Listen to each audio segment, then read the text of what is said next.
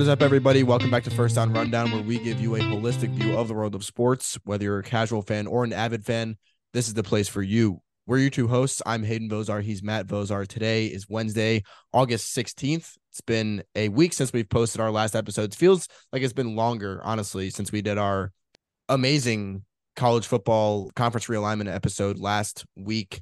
But yes, we're back after a week, and this marks the beginning of our NFL talk. So we're going to have 4 episodes. We figured it out. We were going to do 8 different NFL episodes, NFL preview episodes, but that would have been a lot because we also want to do a fantasy episode, kind of just, going over fantasy strategies like we did last year. And we're going to try to bring that back this year again because we thought it was pretty helpful for you guys and also for us, just to kind of voice what we were thinking in our heads and then kind of take that into our own fantasy draft. So that was pretty cool. So we're going to try to do that again. But that means that we can only really do 4 NFL preview episodes to make it kind of even across all episodes. So what we're going to do is we're going to do 2 divisions per episode. So we're going to do the NFC East and the NFC South today. I think next episode, just to kind of make it fair for those of you who are a fan of AFC teams or just like the AFC better than the NFC or like the NFC better than the AFC, I think we're going to do it like we're going to do an AFC episode next episode, and then we're going to go back to NFC for the 3rd episode, and then for the final episode we're going to do the final 2 AFC divisions just to kind of make it even so that our AFC fans aren't just waiting for a week and a half just to get their AFC episode from us. So yeah, that's probably how it'll be. But again, today is going to be NFC East and NFC South. I think also the way we're trying to do it here is like include a very hot, debated division along with a not so debated division. So like, NFC East has a lot of strong fan bases, right? The Cowboys, the Eagles, Commanders, where we live, there's a lot of Commanders fans because we live in Virginia. So that's very much so a talked about team here. And then obviously, I mean, there's Eagles and Cowboys fans everywhere. So a lot of them here too, if you wouldn't even believe that. So so we're going to do that division along with the NFC South because the NFC South was probably the worst division in football last year, or at least second to worst, if not the worst. So we're going to try to, kind of balance each division out by talking about one good conference. NFC East is one of the best conferences in football last year, and then one bad conference. And I think that we're going to try to do that in all of the episodes as best we can. But yeah, we're starting out with good old NFC East and NFC South today. Matt is on the other end here of the Zoom call. I am in Richmond, but Matt couldn't make it to come in person to do the podcast today. So we are a 4-minute drive from each other on Zoom, but it is what it is. And I have my good mic with me, so hopefully my audio is pretty good. Matt, how are you on the other end there? I'm so excited for football is how I am. Yes. I mean, that's really, shouldn't that be the answer to everything, every question that's ever asked to you at this point in the year? I think it's just kind of, perfect that I mean, it's the middle of August, right? You're kind of like, yeah, you see training camp, preseason started, and you're just kind of starting to get into your analysis, your preseason rankings of the teams and kind of who's who. And so that's what we're here to do. We've done all the work behind the scenes. We're, kind of previewing the teams and, what we think is going to happen. Hayden laid out kind of the division structure that we're going with. And the way that we're going to kind of do it is we're going to go team by team, spend, 5 to 10 minutes on every team. And we're going to do it by win total, right? So that's kind of what we've been doing in the past couple of years, where every team that we preview, we're going to give, say their win total as we introduce the team. And then just kind of, based on our analysis and the research that we've done, we're going to give out what, whether we think that team is going to go over under their win total, which I think is going to give us kind of a good barometer as to where we think that the teams are. And again, if Hayden, I don't know how Hayden has really kind of approached his research. That's another thing we like to do, is not really talk to each other about our strategies or our processes when it comes to analyzing these teams prior to actually just kind of hopping on the podcast and doing it. So part of that is, Hayden, if you have your exact schedule laid out and you know exactly what team is going to beat what team and in which games, and, you have an exact record, that's totally fine. I don't. I've been, previewing NFL and just listening to podcasts and reading articles for the better part of pretty much ever since the NFL season ended, I guess, back when the Super Bowl happened. So all that being said, I think, we might have kind of gotten to our conclusions by different ways, but I think that, the research that we've done is definitely top notch. And Hayden had his whole concoction for how he wanted to lay the divisions out and whatever. I don't really care how it's done. If any team is thrown right in front of me right now, I could talk for probably an hour about every one of them. So I'm totally fine with it. I'm super excited for football to be back, and NFL previews. It's just the best season that there is. Yeah, that's exactly right. And just to kind of preface this before we move right into the action, I don't have what I had last year. Last year, I don't want to say that I don't like to prepare that much for, one or two episodes of the podcast, but last year we did one NFC episode and then one AFC episode, I'm pretty sure. And it was chaos. I mean, we had to talk a mile a minute, and it was kind of like what we did for a couple of the college football episodes, like the SEC and the Big Ten episodes. Those were kind of tough to get through just because we had so much to say about each conference. And even the ACC and Pac-12 episode where we did it combined, like that took it took a lot to kind of, hold back on some of the stuff that we were going to say, because it just would have gone for so long and you guys probably wouldn't have wanted to sit through that. So this time around, we're splitting it up into more episodes so we can focus on each team more and kind of just talk about personnel, coaching, changes that have happened in the offseason. That's kind of what I've centered my research around is changes, really, because the way I looked at it was like, if I'm sitting down to listen to a podcast on any kind of NFL team preview, right? So we're going to preview the Giants today, right? Say we're previewing the Giants, and all I talk about here is the fact that Saquon Barkley got signed and that he's a good running back. It's like, well, we already know that, right? I want to hear different things that have happened in the offseason, people that have gotten added to the team that are going to help them in any certain way, right? Or a coaching change or a coaching decision that's going to happen coming into the season that is different from last year, that might provide a different result from last year that team had, right? So that's kind of how I've centered my research. I haven't gone through every single schedule of every single team. Like I said, last year that took me hours and hours of research to do, just to look through the schedule of every team and pick every game. It kind of worked last year, and I was proud of myself for doing it, but I'm not going to do that this year. And I'm really just going to kind of go over the changes that have happened to each team, go over what I think might provide a different result for this year for each team. So with that being said, let's move into the NFC East. So the Eagles are up first. They have a projected win total of 10.5. And again, like Matt said, we're going to go in descending order. So Eagles obviously projected to win the division here. I think they're actually like plus 100 to win the division. So it's pretty much even odds for them to win the division. I'm going to start off here and just kind of, give a little bit of a rundown of what I think, especially of their offense. Their offense, I think, it's a lot of the same guys. I think that their offensive line is pretty much the same too. And they had one of the best offensive lines in all of football last year. Obviously they made it to the Super Bowl. They didn't really do too well in the Super Bowl. I can't remember who it was, but somebody on the Chiefs said that, I think it was, oh man, I can't. Oh, I think it was Chris Jones. Yeah. I think it was Chris Jones from the defensive tackle from the Chiefs. He said that Jalen Hurts had the best quarterback performance in a Super Bowl he's ever seen in his life, and in that Super Bowl last year. And I was like, I don't know if you actually mean that, because I mean Jalen Hurts was good, but it's not like, I mean, he didn't win. B, you have Patrick Mahomes on your own team, who's most likely put up a better QB performance in one of the 3 Super Bowls that he's been to so far in his career. And then you got Tom Brady, of course, who came back from, down 28-3. So with all that being said, I mean, yeah, they've got a lot of the same offensive pieces. I think the biggest new offensive piece that they have is DeAndre Swift. They got him from the Lions. My thing here is that he's either going to be really good or he's going to be a bust. In Detroit, when he wasn't hurt, he kind of had injury struggles, but when he wasn't hurt, he was pretty good. And at least for, fantasy purposes, he caught the ball a lot. Other than like just overall production, I don't know if he's had 1,000-yard season yet, but he's one of those backs that is going to catch the ball. I mean, he's definitely had 1,000 total yards in his season so far, but I don't know if he's had 1,000 rushing yards yet. I think in terms of rushing, I mean, with this offensive line, you would expect him to do well, but you've also got a guy like Miles Sanders who never really succeeded with this offensive line in the first place when he was in Philadelphia. Miles Sanders is now with the Panthers, which we will get to later. And I also have something to say about that. But I think that DeAndre Swift is kind of what we have to look at here on this offense and say, well, is he going to be good or is he not going to be good? And obviously they have, other guys in the backfield there with DeAndre Swift, but I think he's going to be the feature back.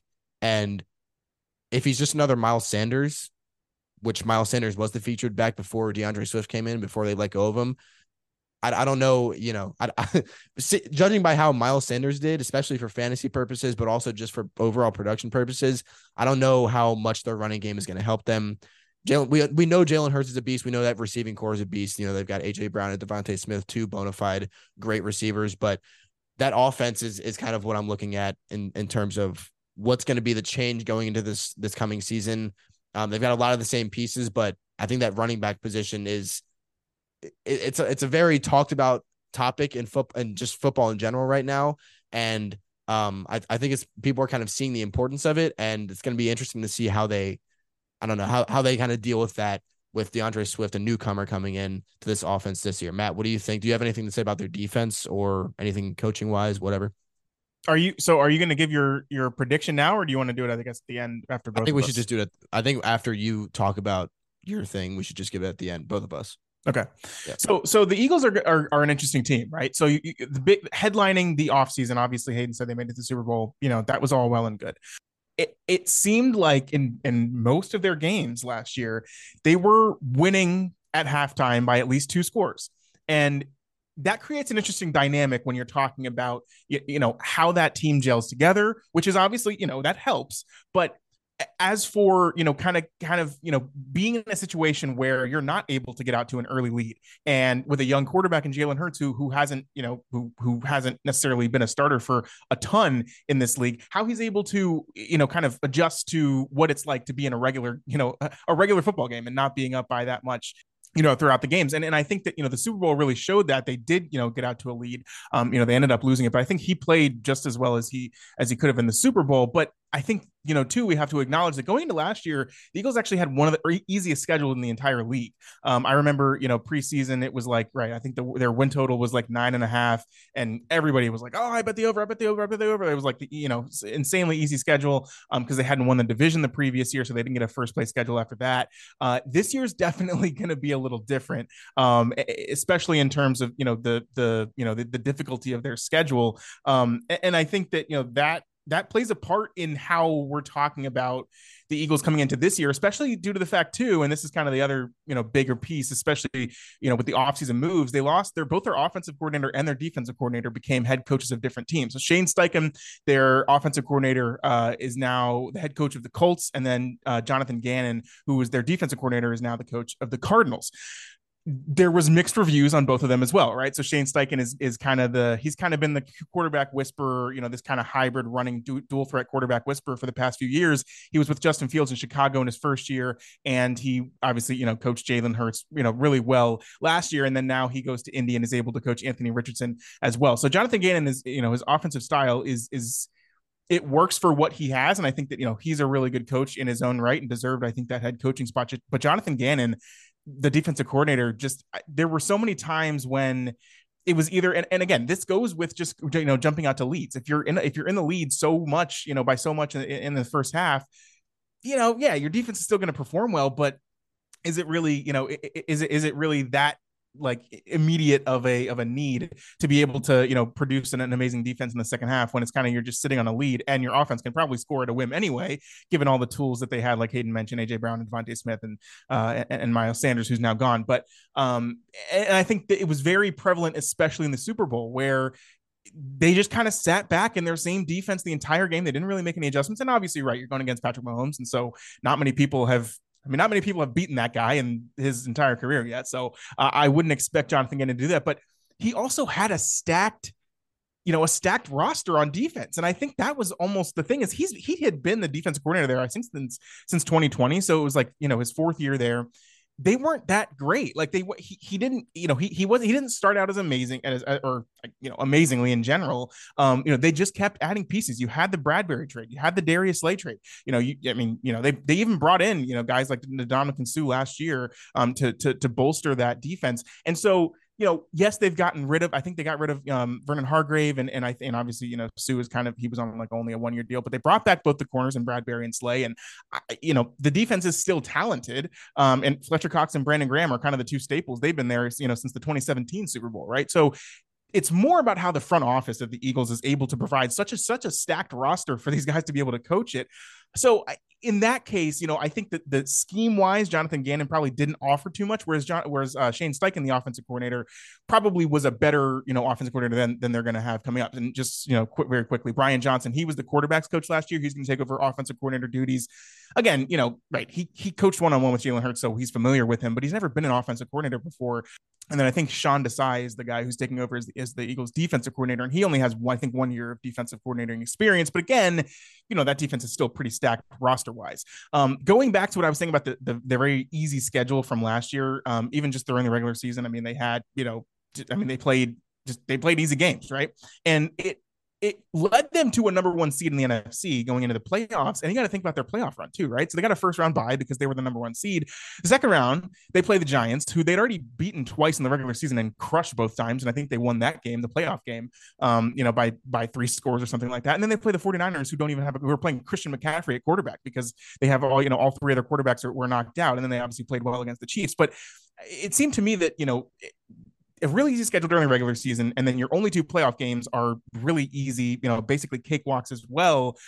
It's definitely a very talented team and going to challenge to be one of the best teams in the NFC this year. But I think just it's kind of more of a question of like, are they going to be able to hold up against this schedule? And in games where they're not going to get out to a lead of 21 points at halftime, are they going to be able to to stick with the teams that they're playing, and kind of go, I guess, improve on that in its own right this year. Like, just for example, I think they have a 5-game stretch in the middle of the season. It's Cowboys at home, at Chiefs, Bills at home, 49ers at home, at Cowboys. So that 5-game stretch right there, you're playing 3, 4. I mean, you got 2 Dallas games in there, but 4 of the best teams in the league, seriously, in a 5-game stretch, all in a row. So that's going to test them, I think. But overall, right, the roster is still stacked, and I think that they're going to be definitely one of the best teams in the NFC still. Yeah. All right. So to give our win total prediction, again, the line here is 10.5.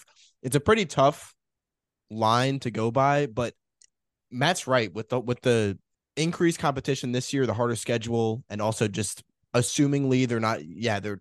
I think the stat that Matt gave, where they were up by 2 scores in most of their games by halftime last year, was a really good stat to give, and gave a lot of good perspective on just how like easy they had it kind of in the latter half of each game, and then also that playoff run too was really easy. I think with this one, I'm probably going to go with the under, because I think that, just a tougher overall season for them. Again, you didn't really lose many parts, but having new coordinators too at the helm, that's kind of tough to do. Both of those guys that left, Jonathan Gannon and Shane Steichen, right, they were very good, and they got head coaching jobs at other teams. So that just said something about their coaching in general. But with these coaching changes, I think Matt made a really good point. It's going to be a little bit of a shock maybe to the team overall. Obviously, the team has a lot of chemistry, and we'll have a lot of chemistry coming into this year with a lot of the same pieces. But I'm going to go under for the Eagles this year, just because, right, I think 10.5 is pretty steep, even for a team that's supposed to be one of the top teams in the NFC. I'm going to go under 10.5. I'm probably still going to go over. I mean, they went 14-3 last year. They were the number one seed. And as Hayden said, they don't lose many pieces, a couple defensive guys, but again, it's once you have a roster like the Eagles have, it doesn't, I think the coordinators don't really begin to not matter as much, right? Whereas a guy in Ben Johnson, like we're going to talk about with the Lions, he's the offensive coordinator there, probably going to be the next head coach in the league because he's a brilliant offensive mind. If the Lions didn't have him, they'd have some talent, but they wouldn't, be what they are, what the hype is going to be going into this season. And so I think that with the Eagles, I think that, right, their roster is still intact, and they have all the players from last year. Everyone on offense returns. Jason Kelsey's a Hall of Famer. He's going to come back, on the offensive line as well. And so I think that, Lane Johnson, anchoring at left tackle. So I think because the roster is the same, they're still going to be able to win a lot of games, right? And does that mean that they're going to get the number one seed, bona fide, 14-3 again? No, I don't think they'll go 14-3, but over 10.5, right, 11-6 is definitely in the cards for this team, who is again projected to be, I think, has the third or fourth best odds to win the Super Bowl this year. All right, moving on to our next team here in the NFC East. It is the Cowboys. They're placed at 9.5 projected wins. My take on this team is it's honestly it's pretty different from years past, and I think that the narrative around the Cowboys recently, at least kind of in regular season as compared to what they do in the postseason, is that they do really well in the regular season. They look like a team that can score a lot of points and that has a pretty decent defense, especially with Micah Parsons, who is basically half of the reason that defense is good at this point, or half of that defense's strength just by himself. I think that kind of the narrative around them is that, like, okay, yeah, they can score all these points in the regular season. They can be the highest scoring team on average in the regular season. I think for the past 2 years that they have been. But then when they get to the playoffs, they just can't win a playoff game. They can't get to the divisional round. They can't make it out of the wild card round, and they just and they did last year, but yeah. They played Tom Brady and the Bucks, who were 8-9, a division winner in the NFC South. So like it's right. They got a playoff win, but the overall thing of Hayden saying is like, oh well, people are like, oh, they won a playoff game last year. Yeah, but it's talking. I mean, that wasn't even a real team. They had a losing record and they won their division. Right. Yeah. Exactly. So I think the changes going into this year, what's his name? Kellen Moore, right? Their offensive coordinator. He departed from Dallas. And so now Mike McCarthy is taking over play calling duties. And this is kind of my big point here. Mike McCarthy, I'm pretty sure he was also the play caller in Green Bay, if I'm not mistaken, he had Aaron Rodgers in Green Bay, and that's the whole argument of like why he had so much success in Green Bay. But Mike McCarthy is the guy that's getting a lot of fire for this Cowboys team that can't really go far in the playoffs. Won a playoff game last year, but before that couldn't really win a playoff game to save their lives. He's getting a lot of the fire for everybody's calling for him to be fired, basically, because he's actually the favorite, like odds wise, to be the first coach fired. Yeah. And it's like, what? Like, I mean, I understand. Yeah, he can look like a big loof on the sidelines, but I mean, is he really deserved to be the the first coach fired in terms of odds, especially with this roster? I don't know. Yeah, and I think I saw a stat that said that he has like a .615 winning percentage in his career so far, and I think that across NFL history, there's only 10 coaches, including him, or 10 other coaches or something like that have had the same winning percentage or better that have coached 150 games, which he has. So it's like he's basically in the top 10 of coaches in terms of winning percentage. Yes, he had Aaron Rodgers and great Green Bay teams for a lot of his career before he moved to Dallas. But then, right, when he moves to Dallas has had some pretty good seasons recently. So it's like his winning percentage, you can't really argue against his winning percentage. And I think that people calling for him to be fired are kind of looking at the wrong pieces. I think Dak Prescott is a huge part of the blame here. And then also just that running game that they haven't really been able to figure out recently. They finally got rid of Zeke Elliott and they have Tony Pollard back there. And hopefully him having the bigger role will kind of like, make that whole backfield comfortable at this point. But I think that Mike McCarthy getting the play calling duties is a huge step up for the Cowboys here, because Kellen Moore, if you didn't know, like his style is very much, pass the ball, play flashy, and score a lot of points, put a lot of points up on the board, which is good. But Mike McCarthy came out and said that he himself doesn't like that style of ball, even though he played with or even though he coached Aaron Rodgers for so long.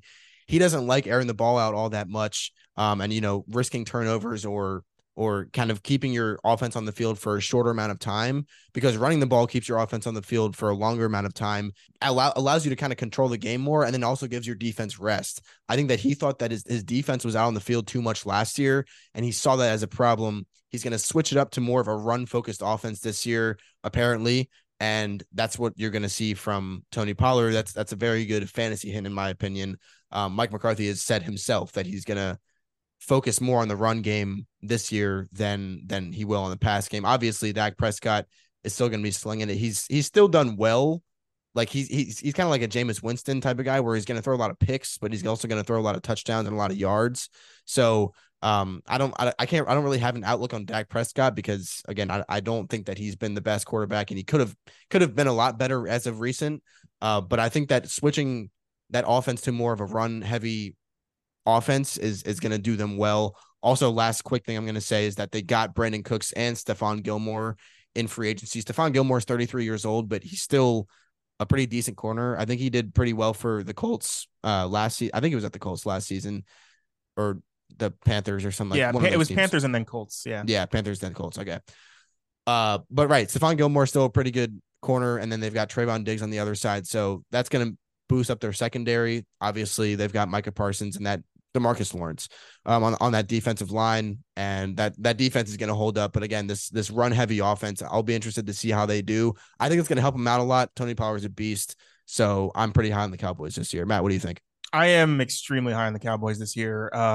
I just love everything about. I mean, there's little thing, right? Okay, Kellen Moore leaves, but I think he forced Dak into a lot of throws that he wasn't comfortable with. Right, Kellen Moore's all about throwing it downfield, and right, maximizing the passing game, and I think that's going to work in San Diego, right, with Justin Herbert. I think they're going to be, that passing offense is going to be really good. But there were definitely times when, so Dak led the league in interceptions last year. I think that's kind of what Hayden was getting at, is the fact that he's inconsistent at times, but I think that for the type of offense that he at least has been used to running in the NFL back when, even when Zeke was drafted and, he was doing great. You had even, I think DeMarco Murray played with him for a season. The offensive line and the running game was how they played. Right. And then Kellen Moore kind of, came in and obviously, their pass game has improved over the past couple years. But I think they've led the league in scoring over the past 3 years by an average of 5 points over the next highest scoring team. So they've already established that, this offense has talent and it can score. And I think that kind of moving towards a slower paced run style offense is going to be good. The only question obviously is Tony Pollard's injury, which I think they're saying he's going to be okay, at least to start the season. If he gets re-injured, I think it really is kind of plug and play with that offensive line. Tyron Smith is still there. Zach Martin, he actually was holding out and actually just signed a couple days ago. He's a Hall of Fame offensive lineman. Tyler Smith was a rookie last year. He's coming in, and he's coming in again for his sophomore season, and he's going to be really good. So I think they're still on the offensive line. Obviously, right, the outside weapons, CeeDee Lamb and Michael Gallup are still really good. Brandon Cooks is the perfect addition to this wide receiving core, which is veteran, right? Which is, there's nobody who's second year in the league, flashy young wide receiver, but that's all you could ask for is veteran wide receivers. And we've already seen the plays that CeeDee Lamb's able to make by himself, right? So I think that, the receiving core is great for what it is. The defense, I mean, dude, your defensive coordinator is Dan Quinn, who was the mastermind behind the Legion of Boom, all that, those years ago, or all those years when the Seattle Seahawks were the best team in the league and won their Super Bowl and played in, I think, 2 or 3. So, and then he actually was the head coach. Dan Quinn was the head coach of the Falcons when they got to the Super Bowl and blew the 28-3 lead.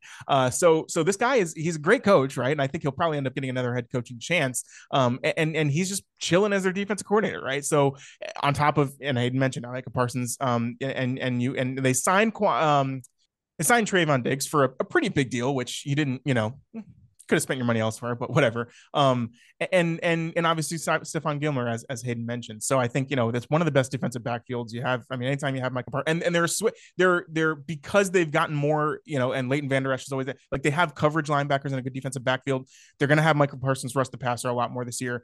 So I think the outlook on the Cowboys is great. As much as as much as kind of their American team and everybody is the fan of the Dallas Cowboys, and they have had, very, I guess, unfortunate or underwhelming losses when it comes to the playoffs, but they're always a good regular season team. They were 12-5 last year, right? So it's like they should have been the second seed. Well, I guess third, because the 49ers were also 13-4, but they should have been the 3 seed in an NFC and ended up getting a wild card spot because the Eagles, just had a couple games over them. So, when it comes to thinking of the Cowboys as, this second tier below the Eagles, I think they're right there, if not better than the Eagles. And I wouldn't be surprised if the Cowboys won the division this year. Yeah, I was gonna say the exact same thing. I think that the Cowboys are a pretty big sleeper pick to win the division. I don't know what their odds are right now, but like I said, the Eagles are sitting at plus 100 to win the division this year. So I would imagine that the Cowboys are probably, in that like plus 350 range ish, somewhere around there. But yeah, so to kind of pick our win total here, I think that both Matt and I are going to be on the same page here in terms of where we're going to go for the over or under. Again, their win total projection is 9.5 wins. Don't have much else to say here. I'm going to go over. Like we said, we both think that they have a pretty good chance of winning the division here compared to what a lot of people are projecting. So I'm going over 9.5. I am as well. This is I bet this, Hayden. This is one that, and Yes. I risked my actual money on this.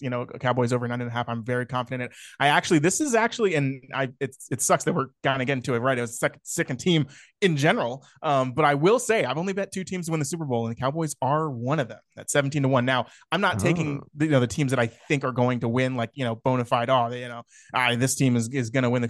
I'm more looking at it from a value perspective, right? Because if you're going to take a long shot to win the Super Bowl, you don't want the Chiefs or the Bills who are going to be plus 700, because that's not as much.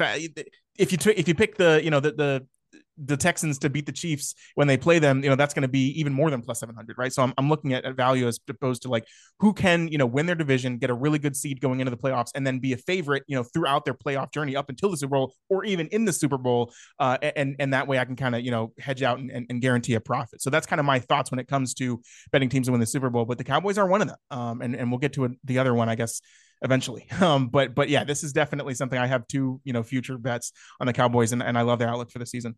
There we go. All right, moving into our third team of the day here in the NFC East, the Giants. The Giants are set at 7.5 wins, which is a little bit low because I think last season they came out 10-7 in the regular season, which is a They pretty were they were big. 9-7-1 because they tied the Oh, the Commanders. okay. Well, on the season maybe, yes, on the season that they had 10 wins or something like that because they won that playoff game. Right, correct? I think. Right? Yeah, technically Yes. yes. Yeah. Okay. Yeah.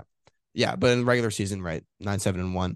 But anyway, And that's by still the way, more. in case you didn't, these win totals are during the regular season. So like Yes. the over 9.5 for the Cowboys is Yeah. I'm just explaining in case people are like, oh, because you probably just confuse people by being like, oh, the Giants Yeah. won 10 games. They won 9 games. They still went over their win total though, which I think was 7.5 last year as well. So Yeah. So everybody's probably sitting here thinking, well, why is it, why is it the same 7.5 this year? And it's because of their schedule. They have one of the toughest schedules in all of football. That's the first thing. That's like the glaring thing about this Giants team is their schedule's really, really tough. I think it's weeks 3 through 8, that 6 week span where they play, I think like the Bills. It's something similar to what the Eagles have. It's like the Bills, the Chiefs. I think they play the Eagles in that stretch as well. And then the Cowboys, like it's two really tough divisional games and then four really tough out of division games, essentially, in that week 3 to week 8 span. But yeah, this Giants team arguably is better than it was last year. I think, well, just to kind of name some of the guys that they've re-signed, of course, Saquon Barkley. They still have Daniel Jones on that huge contract that he never should have gotten. And then they added Darren Waller on offense. They still have all their receivers, but that's kind of one thing that I'm going to talk about a little bit here. And then on the defensive side of the ball, they re-signed Dexter Lawrence, and I can't remember if they re-signed a couple of their cornerbacks, but then also Kayvon Thibodeau, who was hurt last season, or for a part of last season, I believe he was hurt. He's going to be fully healthy for this season, and then I think that they're probably going to have him kind of switch up his role. And I don't know. I've heard many different things about Kayvon Thibodeau, but I've basically heard that they're using him in a different way that's going to make him better. And kind of like what he was at Oregon. So that's going to be cool to see. But yes, this receiving core, I highlighted this in my little research and analysis. It's not even, I didn't really have to do research on it. It's just that they need to stay healthy. Like Daniel Jones needs help in that backfield. Obviously, he's going to have Saquon Barkley, which is a huge help just in and of himself. But that receiving core needs to stay healthy. They have Sterling Shepard. They have Wan'Dale Robinson. Now they have Darren Waller to help out just on the receiving end, at the tight end position.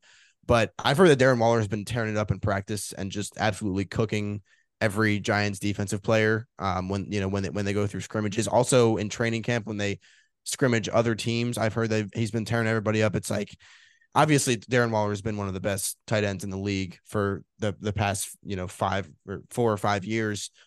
But now that he's in New York, it's going to be interesting to see how he works with Daniel Jones. I think that Daniel Jones and Derek Carr are kind of similar quarterbacks in the fact that they never really prove themselves. Like they didn't really get to prove themselves in a way. But I think that both of them are pretty decent quarterbacks that are going to be able to get Darren Waller the ball and then he'll be able to make plays. So it's like, I think that he's going to see the same success, if not more, in New York than he did in Las Vegas. But yeah, I think that like otherwise this team is pretty set to make it a pretty good run like they did last year. surprised a lot of people. I'm kind of in the middle because, right, they have such a hard schedule, and that 7.5 projection is scaring me just because anybody would look at that at this 7.5 and be like, okay, over, because they went way over last year, or they surprised a lot of people last year by how many wins they got. But that 7.5 is scaring me because we all know that Vegas knows more than us. So I don't know. It's going to be tough to pick this win total. So I'm interested to see what Matt says, and then we're gonna go over our selections.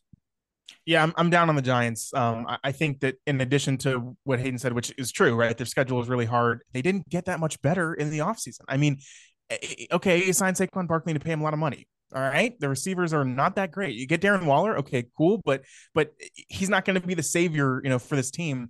And so I think that there's a lot. And on defense, okay, cool. Dexter Lawrence, he's really good.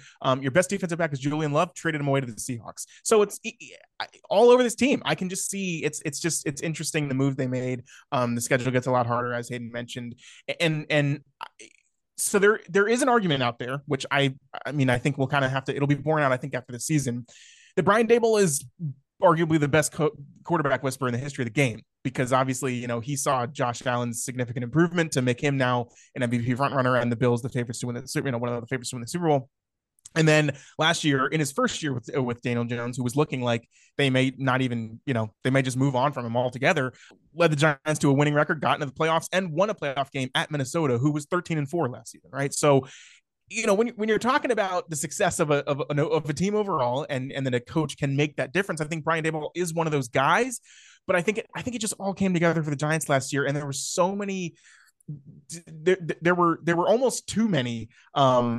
Just weird results overall, where I think they were like 9-3 in one score games.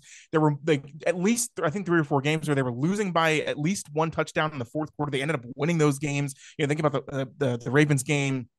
I think they had one against the Cowboys as well. So there were many times last season where you're looking at this team and you're thinking, how are they pulling out these wins? And they kind of just did. But when you come into the next season, that's the prime candidate for regression, right? Where like those crazy results and just the kind of the outlier scores and everything that you saw last season, it's bound to regress to the mean, where they're probably going to go, this season they'll probably go 6-6 in one score games, and 3 wins less than they had last year. Well, that's a 6-11 team.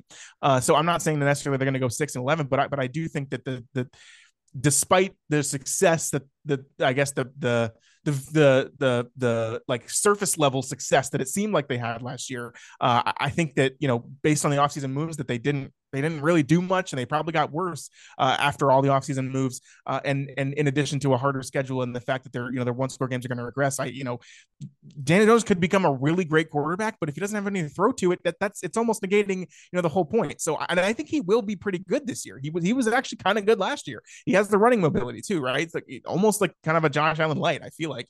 But I don't have a good outlook for this team because I don't think they built the team like it should have been, and they paid Daniel Jones and they paid Saquon Barkley. So that's great. But, what are you adding on the defensive end to be able to stop teams like the Cowboys and the Eagles, who you have to play those are 4-year games, right? And I don't see them winning any of them, right? So that's just kind of my outlook for the Giants. It's going to be low. And obviously I think as we get to the win total here, and I think it's a good point, good thing for Hayden to point out, right? Like, the win total was 7.5 last year. They win 9 games. They win a playoff game in Minnesota, and you come into the season, the win total is still 7.5. Well, it was actually, I think it was 8.5 to start the season, but it's been bet down so much that as everybody else is kind of on the under too. So 7.5. I would have definitely gone 7 or under 8.5. I'm still going to go 7 or under 7.5. Just kind of keep with my sentiment for what I think the team is going to be doing overall. And so yeah. So unfortunately, definitely not going to be another playoff run for the Giants in their future. All right, well, I'm going to go over on the Giants here. I still think that the Giants are a pretty decent team. And again, they surprised a lot of people last year, and I don't know what their schedule was like, or their strength of schedule was like last year. They have one of the toughest schedules in the league this year, but I don't think that that's really going to stop them. They faced a lot of tough battles in last season, like Matt pointed out, and they were able to win a lot of those games, a lot of those close games. So I think that they're going to see a lot more of those close games this season, and probably be able to pull out at least some of them. Again, 7.5 is not the highest win total ever, and I think that they'll be able to pull out 8 games this season at least. The one guy in the secondary I was talking about was Deonte Banks. They drafted him from Maryland, so he's our new cornerback there in the secondary. I don't know how good he'll be. And then they got Bobby Okereke from the Colts. He's a linebacker, and they signed him. He's a pretty good addition as well. So I think the defense really just got beefed up. Aside from the corner that they lost to the Seahawks, like Matt was saying, I think that they got beefed up more than they lost, and they'll be pretty good. So I'm going to go over on the Giants here, but not a very strong over, just around 8 or 9, maybe 9 wins. And then moving on to our last team here, our last NFC East team is the Commanders, sitting at 6.5 projected wins. Their draft class was shaky. In the first round, they drafted Emmanuel Forbes out of Mississippi State, and I talked about this. Well, did we? We might have talked about this after the draft happened, or maybe I had talked about Emmanuel Forbes during our mock draft I did with Ishan. But Emmanuel Forbes, he's like 6 foot or 6'1", and he's something like 170 pounds, if that, maybe even like 165. He's probably listed at 170, but he's probably even less than that. He's a stick, and I don't know how much weight he's put on, but that was their first round draft pick, a guy who's 165 pounds. So they already started out slow. They had one of the worst, or like one of the lowest rated draft classes out of anybody in the league. So that's not really going for them. Obviously, they got rid of Dan Snyder, and everybody's saying like, "Oh, Dan Snyder's gone. The Commanders are a new team." Dan Snyder was an owner, and I don't think that people really understand that like ownership.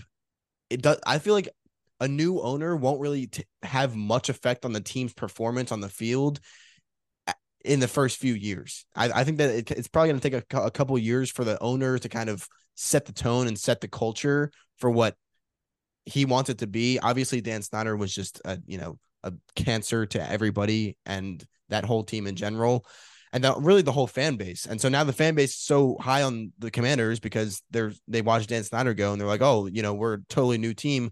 Yeah, you're rebranded, but the way that you play on the field is not going to be affected much by the guy that's sitting up in the box every game and just looking at all of his money increase or looking at his bank account go up. So it's like, I don't know. That's my take on it, on the whole owner thing. I don't think that's really going to have much of an effect at all this year. And then, yeah, but I think on the bright side, they have a pretty good defensive line that has had some injury trouble in the past. Chase Young hasn't been able to stay healthy, but apparently he said himself a couple of days ago that he's feeling the best that he's ever felt in the NFL throughout his career. So that defensive line might finally be what they've claimed to be for the past 3 years if Chase Young is able to stay healthy. They also re-signed Daron Payne, who's been just a beast the past 4 or 5 years for them, and then Jonathan Allen as well. They have on the interior defensive line. So the defensive line is stacked, and the Commanders' defense in general has been made out to be pretty good. But that's where it all starts, in my opinion, is the defensive line. So if they can stay healthy and keep it going there, I think that defense will really come together this year. And then Jacoby Brissett, I have this in my notes as well. They got him in free agency, and yes, Sam Howell has been named the starter for the whole season, but I have a feeling that Jacoby Brissett might do what he's done many times before at many teams, and that's just kind of sneak in. If now Sam Howell tweaks an ankle at some point, Jacoby Brissett comes in, does well for them, wins a game by 2 or 3 points, and they just kind of keep him in there, and they just kind of ride with the hot hand until Jacoby Brissett makes a mistake and throws 2 picks in a game, which he's definitely done before too. But it's like Jacoby Brissett just has an aura around him that's like, I'm gonna go out there and I'm gonna probably help you win. But yeah, Sam Howell and Jacoby Brissett, I don't really know how it's gonna go. Obviously, Sam Howell is gonna start, but I wouldn't be surprised if Jacoby Brissett ends up the quarterback for this team. Maybe if Sam Howell gets hurt or isn't too good, something of that nature. But not too high on the Commanders this year. It's really that defense that I'm excited to watch, but the offense is going to be pretty horrific, I think, again this year. Yeah, and the biggest coaching offseason move for the Commanders was signing Eric Bieniemy to be their offensive coordinator, who was the previous offensive coordinator in Kansas City under Patrick Mahomes. And as much as he was kind of lauded for being this great offensive mind, I think he got exposed a little bit in his move to the Commanders, because in Kansas City you have Andy Reid, who's one of the best offensive minds ever, and one of the best, I guess, coaches quarterbacks, extremely well. In addition to that, and you had Patrick Mahomes there too. So it's like to some extent, the plays that are called in Kansas City, Patrick Mahomes either, makes the play happen himself or does something else completely, that the play didn't call for, and is going to make that offense look amazing in general. So I think that Eric Bieniemy was very I guess, overshadowed in Kansas City, and I think that he came to the Commanders to kind of have his own fresh start and kind of show that he can do it. I don't think I don't know if he can. I don't know if he can't. So I'm not going to say for sure. But there was a report that came out last week. Ron Rivera, who's the head coach of the Commanders, said that like the players don't like Eric Bieniemy's coaching style. They think he's too hard on them. That's just not something you want to be hearing, when the season's going to start in like 3 weeks here. And so I think that a lot of people are thinking that Ron Rivera obviously has kind of, his time in Washington as I come to a close, and I think that I wouldn't be surprised if he's fired either midseason or after the season this year. And the thought is that Eric Bieniemy, if he can kind of prove himself to be, a good coach, is going to take over that job. I think that's kind of what the plan has been, at least in DC, in the general manager and everything kind of they're talking about. But if Ron Rivera himself is saying that nobody likes Eric Bieniemy as a coach, as an offensive coordinator, and then they're going to make him the head coach after the season, it just doesn't look good from an organization that has not looked good for a very long time. Hayden mentioned the defense. I agree. The defense is going to be really good. It's going to be that like the Washington defense that was like amazing, 3 or 4 years ago now, has been hurt basically ever since then, and they're getting all their guys back now. So this is kind of like their time to be a great defense again. But the offense is not going to be able to score points, right? I mean, Sam Howell might be good, but he didn't look good at the end of last season. And Jacoby Brissett, I think is a better option than Sam Howell, but I mean, he played with the Patriots, like when they were in their Super Bowl run. He played with the Colts right before they drafted Andrew Luck when they had a great offensive line. And then he played with the Browns the past couple of years. And the Browns have, I think, the best offensive line in football this year. Right. And we'll get to their preview later on. So I think that, Jacoby Brissett has benefited from a lot of kind of exterior talent, especially on the offensive line. It hasn't really been pressured a lot. Whereas this Commanders offensive line is not good, like at all. Right. So it's just a kind of a negative aura coming out of that organization, which gets rid of Dan Snyder, and everybody's happy for it. Well, guess who comes in as the new owner? It's Josh Harris, who, if you know anything about him, he's the previous owner of he is still, but he's in part of the ownership group that was the owner of the 76ers. And if we know anything about the 76ers in the last 5-6 years, they purposely lost for 5 years straight to get to where they are now, which is just not even get to an Eastern Conference Finals, right? So if there's anything that I can take from the coaching changes in the offseason, the ownership change in the offseason for the Commanders, it's just that there's probably going to be more losing involved. So I'm definitely lower on the Commanders. All right, and that brings us to our prediction for the win total. Again, they're sitting at 6.5 for the projected win total. I'm going to go under here. I think for me, it's a pretty easy pick. Again, that defense is looking good, but that offense needs to be better than it is. And I'm telling you right now, it's not going to be pretty for that Washington offense. So I'm going to go under 6.5, probably around that 5 or 6 mark. Yeah, me too. There's a lot of people. I'm like I'm ready to trigger. I'm on the fence. Like, should I bet this? Should I not? But there's a lot of people who have. And like one of the biggest people that I follow was on it. So I don't think I'll pull the trigger just because the offense is just a question mark. Like Sam Howell could be amazing. Eric Bieniemy could turn out to be the best offensive coordinator in the history of the game. So there's a little bit of variance involved with this team where I could actually see them having a winning record, because if the offense clicks, the defense is great. And Ron Rivera has had a 15-1 season with Cam Newton under his belt, so it could be good. There's a lot of variance, with kind of going on with this team, but the tail to the negative is a lot longer than the tail to the positive. So I'm definitely going to go under here for sure. All right, moving on to the NFC South. So the first team here we have for the NFC South is obviously the Saints. They are projected 9.5 wins. It's pretty steep for a team last year that was just kind of underwhelming. They couldn't really figure out their quarterback situation. And they've got that guy Taysom Hill, who they want to start I feel like Taysom Hill has been the ultimate what do we do with this guy? And they signed him to that big deal. I think before last season or something like that. He got a lot of money just because he's kind of just a very much a hybrid player, probably one of the most hybrid players that we've ever seen come through the NFL in general. But he's not a quarterback. And so they went out and got Derek Carr this season, which is a very good argument for them to have a really good season this year. And I think that's why that their win total is on the higher end this year. I don't remember what it was last year, but right this year they have a guy named Derek Carr who kind of I said that he didn't prove himself in Las Vegas earlier in the episode, but he has proven himself as a starting quarterback. Like he's proven that he can go out there and do well with a pretty good offense, which the Saints have. They have a pretty decent offense. They have good weapons on offense. And so I think Derek Carr is he's probably gonna be pretty good for them, but I think he's kind of gonna stay around that Las Vegas tier. Like Las Vegas is pretty good. They were in a pretty tough conference with the Chargers and the Chiefs around when the Chargers got really good and around when the Chiefs got really good. That's when Derek Carr was there. And so they've been in a pretty tough conference, and Derek Carr has faced a lot of those really, really good teams. Now, NFC South is the complete opposite. It's one of the worst divisions in football right now. So maybe Derek Carr will see more success with a lighter workload in terms of strength of schedule. Just in, having to play 6 in-division games.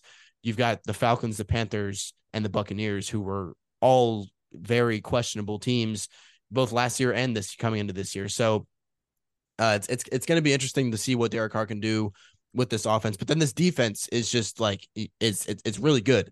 They obviously they got Tyrann Mathieu. They've got Cameron Jordan, I don't really like Cameron Jordan just as a player because I have my reasons, but he's also there. Marshawn Lattimore, just guys that have been there for a pretty long while who are just staying there and are gonna be good. I think they also have Alex Anzalone, or no, maybe I think he's a Lion now, but yeah, but they've got a really good defense. They have had a good defense for a good while now. So I don't expect that defense to be a problem. And I do expect Derek Carr to take this offense to a higher level of play than it was in years past.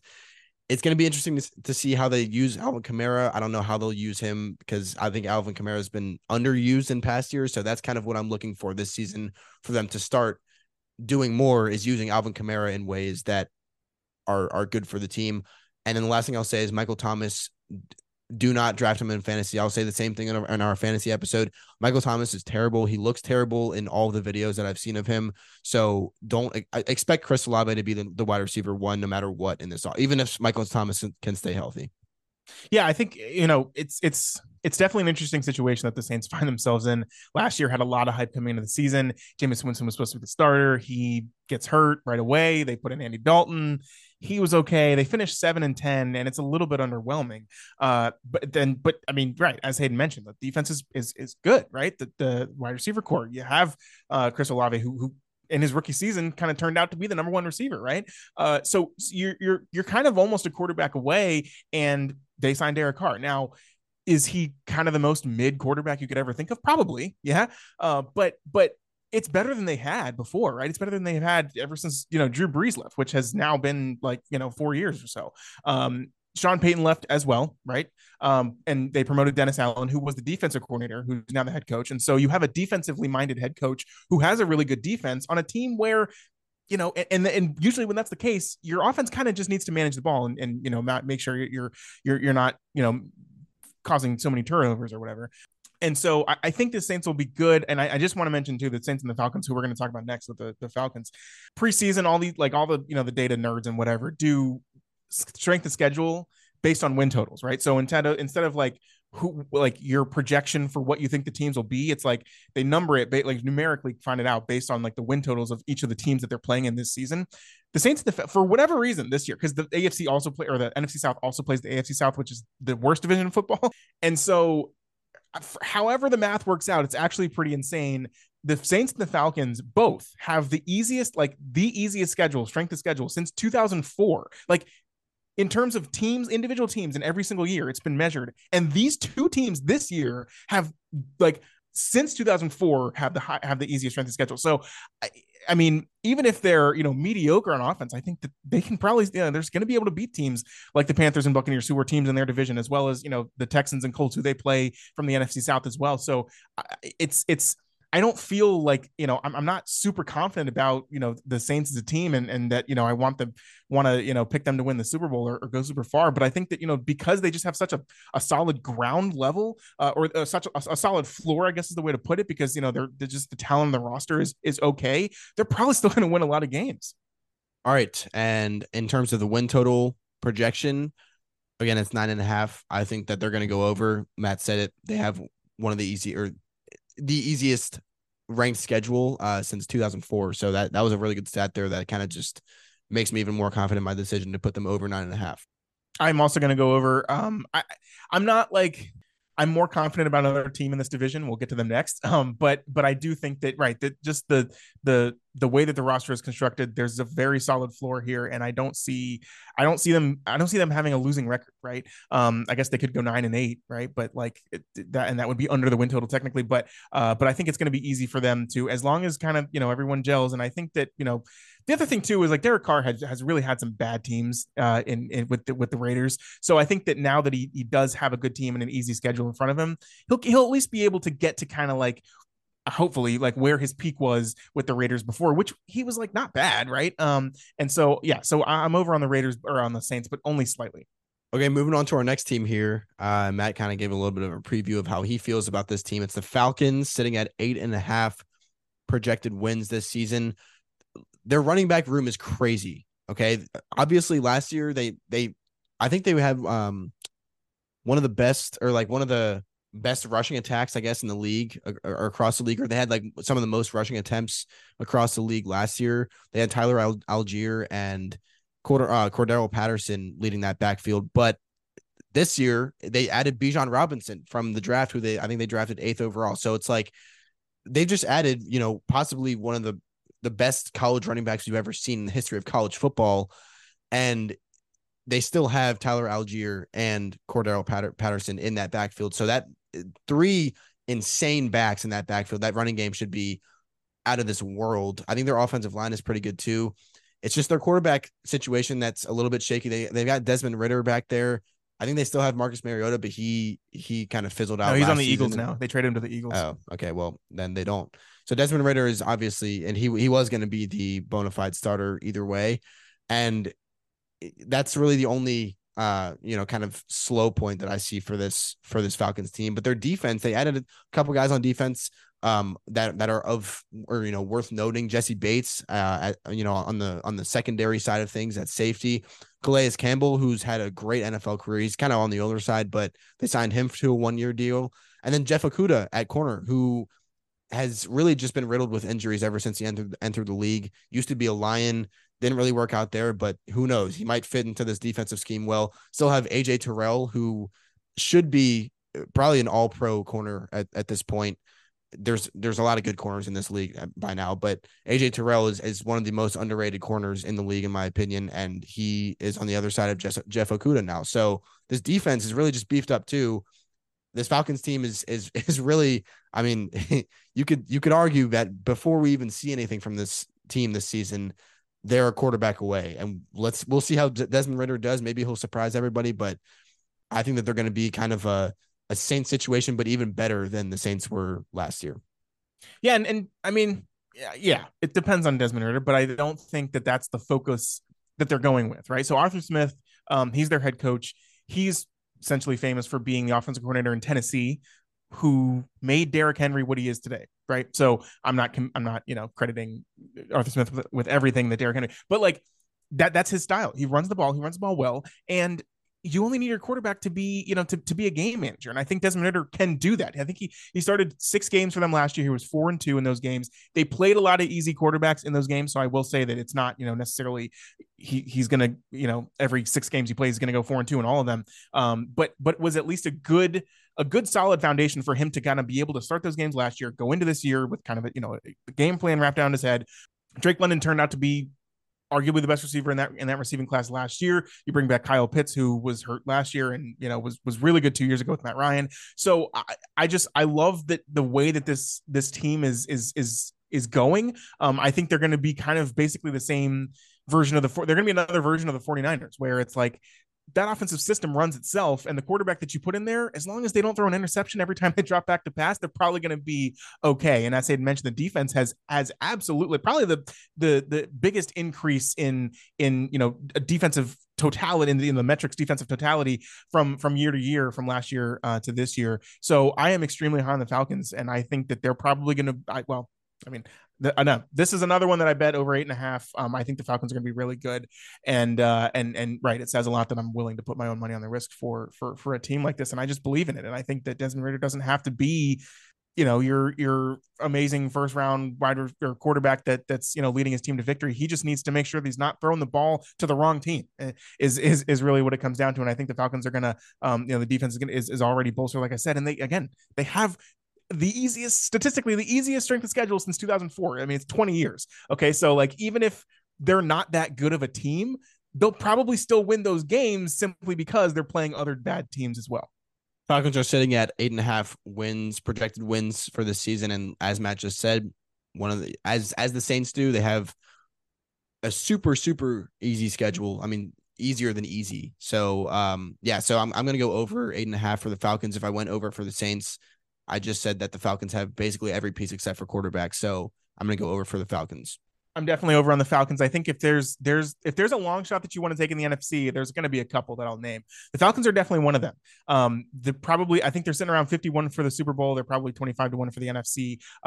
Obviously, right. Again, I'm looking for value here. I'm not saying that they're going to be, you notice I didn't say that for the Eagles because obviously I said that they're the favorite to win the NFC. So I'm not going to, bet on them to win the NFC. But I think that, taking long shots at a value can bring you at least a fun long shot, but also can give you some positive expected value on a bet that you're throwing out for the future. So Falcons, like number one seed type of deal, Falcons to win the NFC. Those are some things that I personally haven't bet yet, but I'm thinking about doing it, and I think that this team actually has potential to be up there if kind of just everything clicks in combination with their easy schedule.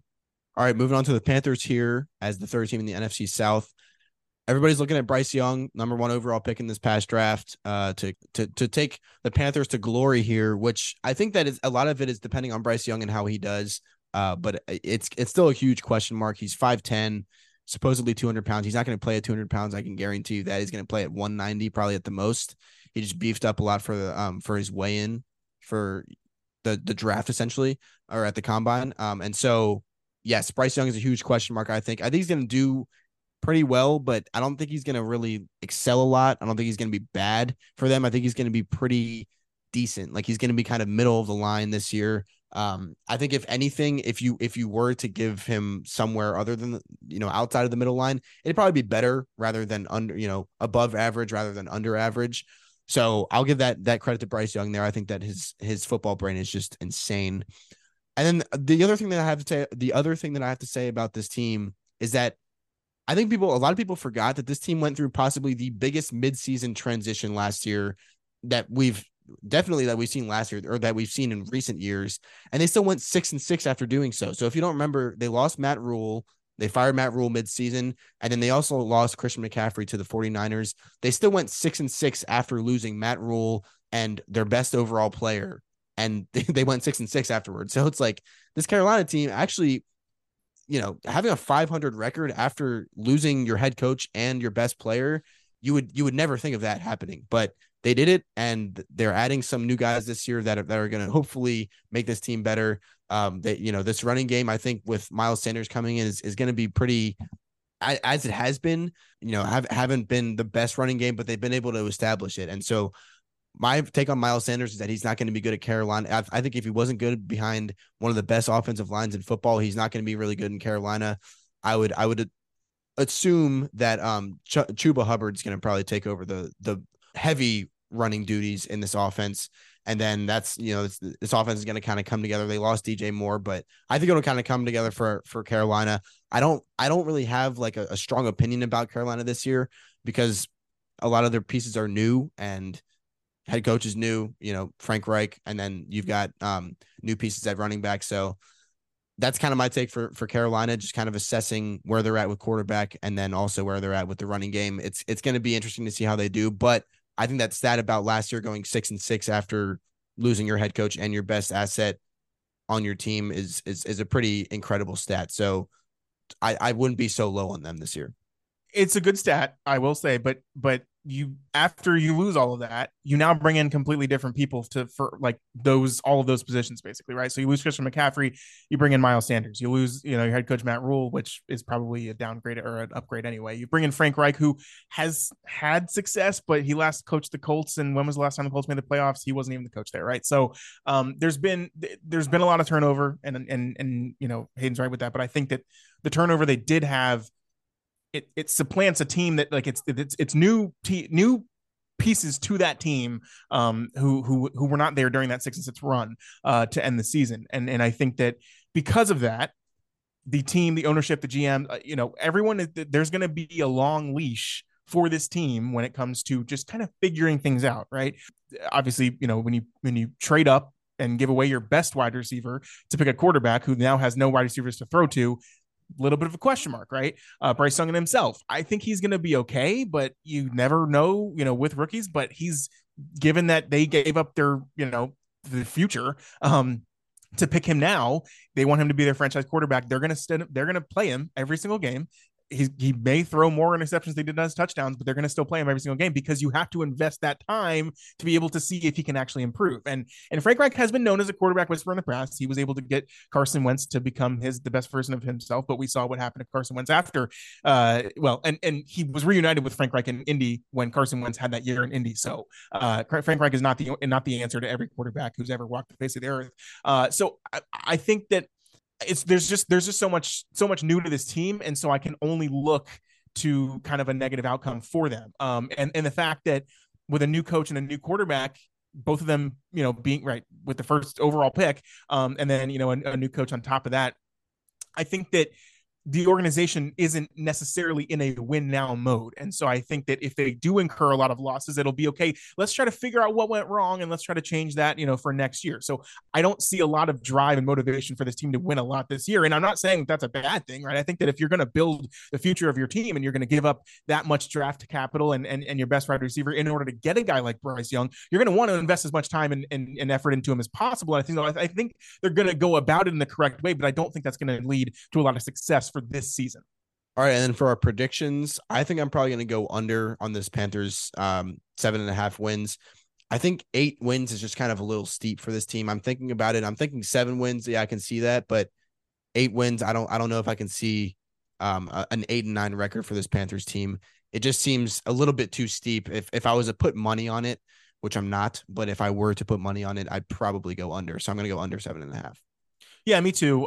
Their defense is good, though. I will say this. Yes, Re-signed Brian Burns. He's one of the best defensive tackles in the league. So it'll be probably a lot of low-scoring games for the Panthers this year. And if their offense can click right away, then that's great, and they'll probably go over. But I'm definitely betting on them not doing that because they don't. There's no negative repercussions if it doesn't click, right? They're going to be able to come in next year, fix what wasn't wrong or what went wrong, and just kind of start over. And it's not going to be looked at as this was a failure by any means. So I think that the lack of motivation that they have to win a lot of games is probably going to lead to an under. I've considered betting this, but I've heard too much positivity about the defense, honestly, to be able to really kind of actually get down on this. But there's an interesting stat out there where I think like first round or top 5 drafted quarterbacks have only gone over 7.5, like 2 of the last 19 times, something like that. Like RG3 was one of them, and he went like 9-7, right? So even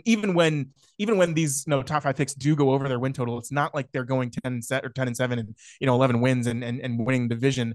So I'm gonna stick with under on the Panthers. All right, last team here is the Buccaneers, sitting at 6.5 projected wins on the season. This has kind of been a recurring topic in this episode here, but QBs, dude, QB situation is horrendous. Like possibly the worst even worse than Desmond Ridder, even worse than how unsure we are of Bryce Young, right? He was the first overall pick. So a lot better outlook than Baker Mayfield and Kyle Trask fighting for the starting position here in Tampa Bay. It's really bad, and they still have a lot of playmakers around them. They've still got Chris Godwin, Mike Evans at receiver, and then they let go of Fournette, but they have that dude at running back that Rachaad White. Yes, Rachaad White, who kind of popped off towards the latter half of last year. So offense is still really, I mean, they still have Tristan Wirfs right on the offensive line. And then what's his name at center? The dude got hurt last year, I'm pretty sure, but it's coming Ryan back. Jensen. Yes, Ryan Jensen. Thank you, Matt. They still have both of those guys on the offensive line. So this offensive line is going to be good. Everything else is going to be good except for the quarterback situation. And it sucks. But playmakers on defense have stayed mostly the same. Still have Shaq Barrett. Still have Devin White, I think, and maybe Levante David as well. Still have Antoine Winfield Jr. So a lot of playmakers still on this defense, but you can have playmakers. But I think that this will be yet another case of, more evidence that if you don't have a quarterback, you don't really have a team. So pretty low on the Buccaneers this year. Not really sure where I'm going to go with this win total, but I'll let Matt talk about his outlook on maybe coaching and personnel and everything like that before we do so. Yeah, this is a really tough one for me too, because as Hayden said, the talent is there, the roster is pretty good, and again, this is a team that won the Super Bowl 3 years ago, right? So it's not, and they retain a lot of those pieces, and I think that because of that, there's an innate floor to this team that allows some hope for positivity. However, as I mentioned, right, the quarterback situation is just bad. It's Baker Mayfield or it's Kyle Trask, and neither of those guys pique my interest at all. There's been videos where they're both throwing passes at the same time and they're both just missing their wide receivers wide open. So it's probably not going to be good. But the other side of that coin is that if it gets kind of figured out and it clicks with one of them, we've seen Baker Mayfield win a playoff game right before, beating the Steelers when he was with the Browns. They almost beat the Chiefs right the next year. So we've seen him play well before, and if he can kind of retain that level of play, I think the Buccaneers can have a pretty good season. But it's just there's just so much that depends on that going well, and I think probably the biggest thing to consider overall is the fact that this team had Tom Brady last year, and while yes, Tom Brady was going through a lot in his personal life with a divorce and FTX crashing all at the same time, the team went 9-8 and they were very, very underwhelming, and they were huge favorites to win the division, and they were one of the favorites to win the Super Bowl again. So, and it didn't even come close to happening. And then we saw, they played the Cowboys in the divisional round and usually, or in the wild card round. And usually the Cowboys are a pretty easy dub when it comes to, playing them in the playoffs, but they just erased the Buccaneers during that game. So when that's the outlook coming into this season, and it's like you had Tom Brady last season, you only won 9 games, or I think they went 8-9. That was I keep saying they went 9-8. They had a losing record, so they went 8-9 last year. Their win total 6.5 this year, and they lost Tom Brady. So that's kind of where I'm at right now with the Buccaneers. Like I said, it can be. I think they probably have the highest variance in this division. Similarly enough, the Commanders, I think, did for the NFC East, and we're talking about two of the bottom teams, both have a 6.5 win total, where they could be the most variant team in their division. But I could very much see too, like, hey, if it starts not going too well, we still have Mike Evans and Chris Godwin. We still have a really good defense. Caleb Williams is looking mighty fine right around this time next year. So the plan to tank for a quarterback next year might be a solution for this team as well. In that case, they could have 2 wins, they could have 3 wins. So the variance is very high for this team. But overall, I'm lower, and I don't think that, even though they get to play the rest of the NFC South, the whole NFC South, their strength of schedule is pretty easy. This defense still could be pretty good. Todd Bowles is the head coach and has not been good as a head coach and keeps getting chances at being a head coach. And I don't like his outlook on just the way that he wants to. I mean, he wants everything to be run through the defense. He doesn't want the offense to really have chances. And it was like, well, the offense is what, won this team a Super Bowl, just 3 years ago. Yes, obviously he had Tom Brady, but I think that, the way that his coaching style meshes with the way that kind of the current game in the NFL is, it just doesn't seem like it matches too well for me. So, so I kind of showed my hand, I guess, but I'm going to go under on the Buccaneers. But I've heard people who are high on them, and again, if one of the quarterbacks can just work out, I mean, we haven't really seen Kyle Trask, right? And he did learn under Tom Brady, so maybe he has a lot of skill. He comes out and he hooks up with Mike Evans, and it starts working out. They could actually, they could potentially come in second, or potentially. I mean, I think in a long game, almost win this division. I don't see that happening a lot, but I see them coming in second. Like it could happen, but I'm definitely going to go under for what we have right now, which is just a bunch of videos of Baker Mayfield and Kyle Trask missing their receivers that are wide open. Yeah, exactly. And then they also lost Byron Leftwich as their offensive coordinator, who he's not might be addition by subtraction, because again, I don't know how how much he was necessarily contributing to the success of the offense. I Yeah. think it was a lot of just Tom Brady and Bruce Arians, but still, right, something to mention that it's going to be a whole different scheme in there too. Yeah, yeah, exactly. So with that being said, I mean, I kind of sounded low on them, but I do think that one of these quarterbacks might work. Like I can see this happening, and with all the other pieces that they have, again, they're very much like the Falcons. It's like if Desmond Ridder can be a good quarterback, like the Falcons could be really, really good. Okay. And then I think it's the same thing with the Buccaneers, right? They could just blow up and become really good. If Baker Mayfield plays like he did for the Rams in his first game last year with the Rams, like they could be very, very good. This team could be, finishing second in the NFC South, like Matt said. So I'm actually going to go over the 6.5 win total. Seven wins, a 7-9 record is not that good, dude. And I think that I could see the Buccaneers definitely finishing better than last in this division, which assumably if they're able to finish third or higher, they're probably going to have a record of 7-9 or better. So I'm going to go over 6.5. Just kind of optimistic here. I kind of hope that Baker Mayfield does well because he's really had a rough going other than that one comeback that he had in Los Angeles. So with that being said, we're going to end off the episode there. We're actually not going to do the rundown segment in this episode because we are running over a little bit here. And I know that Matt has to go do something. And I also kind of have to do stuff tonight as well. Get prepared to go back to college for the first month that I'll be there without coming home. So that'll be exciting. But yes, thank you guys for listening to this episode. Hopefully you had a chance to listen to all of it, or at least most of it.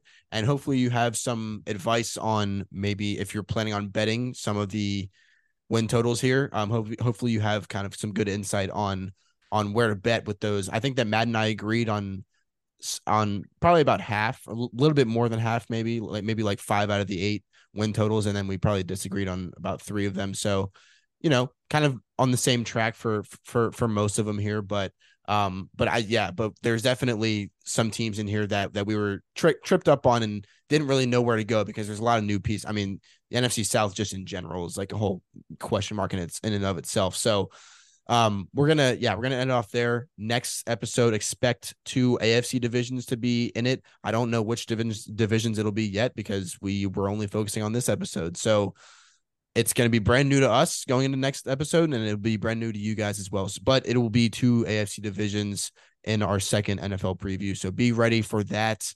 Hopefully this weekend is probably gonna be pretty busy for me. So it'll be sometime next week, maybe early next week. And then we'll try to get another episode out, later next week. And that's probably going to be how we do it for next week at least. But yes, thank you guys so much for listening and the continued support. And we will catch you guys early next week with our first AFC preview.